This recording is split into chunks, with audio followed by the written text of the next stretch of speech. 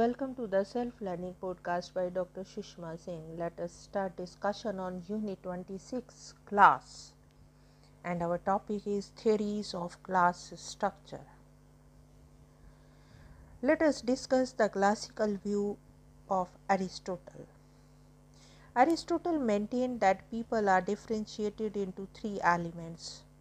One class is very rich, the other class is very poor.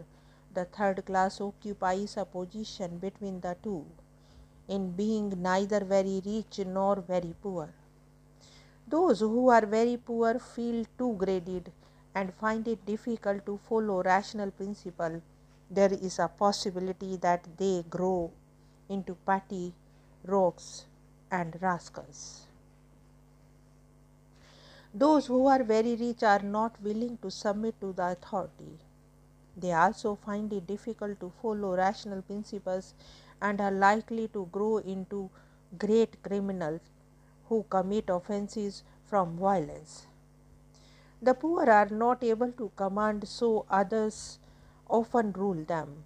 The rich are given to despising. They demand unquestioning subservience from others and make good masters. The people of middle class follow the rational principle and obey rules. They do not eye others' goods. Others do not eye their goods, and they do not make plans against others. Others do not make plans against them. They are free from the factions and disputes. The presence of a large middle class ensures a well-governed state and safe democracy. Democracies are safer and more permanent than oligarchies because they have a large middle class that has a substantial share in the government. While there is no middle class, the poor and the rich quarrel with each other, and the class that is able to get an upper hold regards political supremacy as the reward for victory. The result is that it sets up either democracy or oligarchy that is geared to its own interest and advantage and not of the public, rather than a just or popular government. Now let us discuss the next topic, Capitalism and Social Classes by Karl Marx. Here we will critically discuss Marx's view on social classes. We begin with his perspective of social classes in detail and then go on to its critical appraisal. The first is Marx's perspective on social classes. Three periods in history are identified: ancient civilization, feudalism, and the capitalism. Each period is marked by the predominant mode of production. Some of the predominant means of production identified by Marx are primitive communism, ancient empires, and feudalism, capitalism, and the advanced communalism.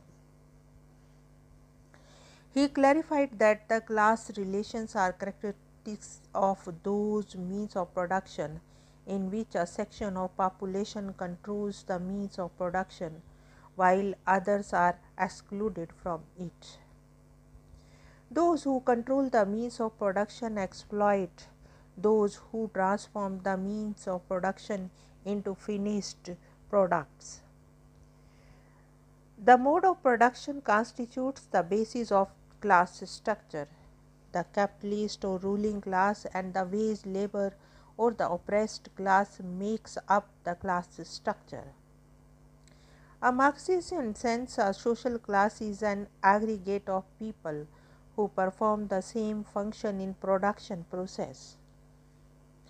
These classes occupy different positions in the economy. The position that a person occupies in the social organization of production determines the social class to which he or she belongs. The basic determinant of class is the way in which an individual cooperates with others in the satisfaction of basic needs of food, clothing, and shelter. Cooperation implies division of labor and organization of production. Marx propounded that the first concern of human beings is to satisfy basic needs, which forms the basis of production of material life. Once a need is satisfied, new ones emerge. Rising needs create new social relations. Social relationships unfold cooperation of several individuals. The relation between them is governed by struggle because the ruling class owns and controls the means of production. It also exercises control over the moral and the intellectual life of the people. The entire law and governance machinery, art, literature, science, and philosophy serve the interest of the capitalist class or the bourgeois. This is typical in capitalist mode of production. A vast majority of Marx's writings are concerned with class relations in capitalism. In the capitalist mode of production, the raw material for production, the tools, the land, and all that is necessary for production belongs to the capitalist class as its private property. Those who are actually engaged in the production process do not own the means of production. They work for the bourgeois by selling their labor, their ability to work, and their expertise for wages by which they subsist. They constitute the no-knowing class, the wage labor, or the proletariat. The sale of finished products in the market fetches money that is more than the cost of production. This is the net profit of the capitalist class. It is often reinvested, and in this way more and more profit gets generated for the capitalist class. Now, while the labor process and means of production, what Marx calls constant capital, does not change quickly, the labor power, what Marx calls variable capital, is pressed hard to maximize the output so that more and more returns from the finished products are acquired. Surplus value is the balance between the investment in the labor process and the returns from it that are appropriated by the capitalist class.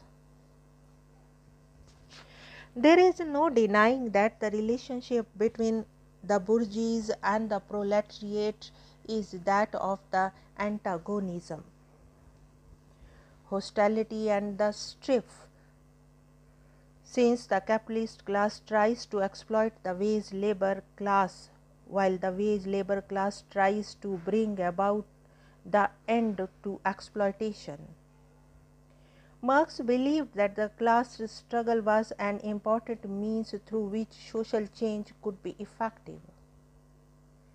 Income, consumption pattern, educational attainments, or occupations are clues to the distribution of material goods and of prestige symbols. Income or occupation cannot be determinant of class position because class is determined by the position of a person in the social organization of the production.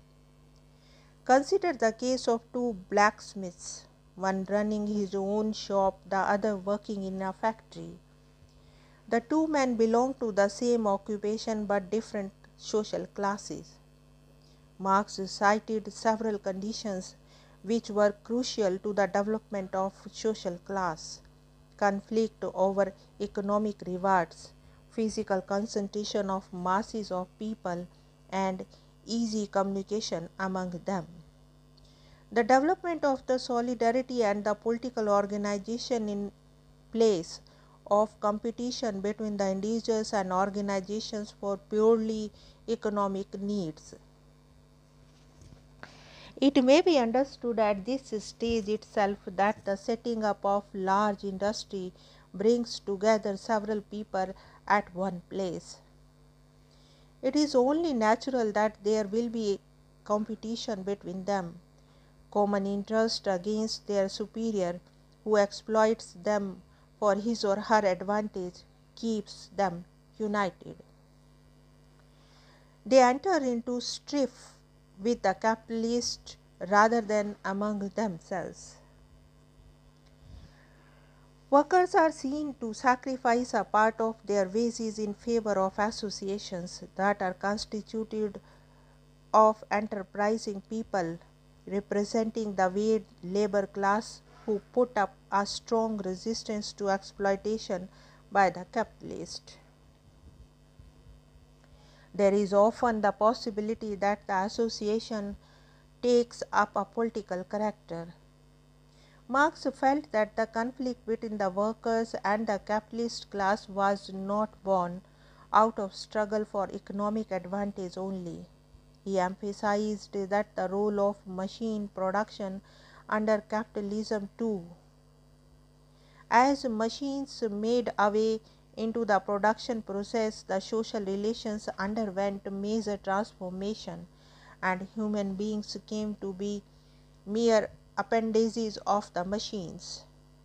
The machines did most of the work of man would only operate them. This deprived the workers of all opportunities to derive psychological satisfaction from their work. Marx referred to the lack of satisfaction as alienation of human labor.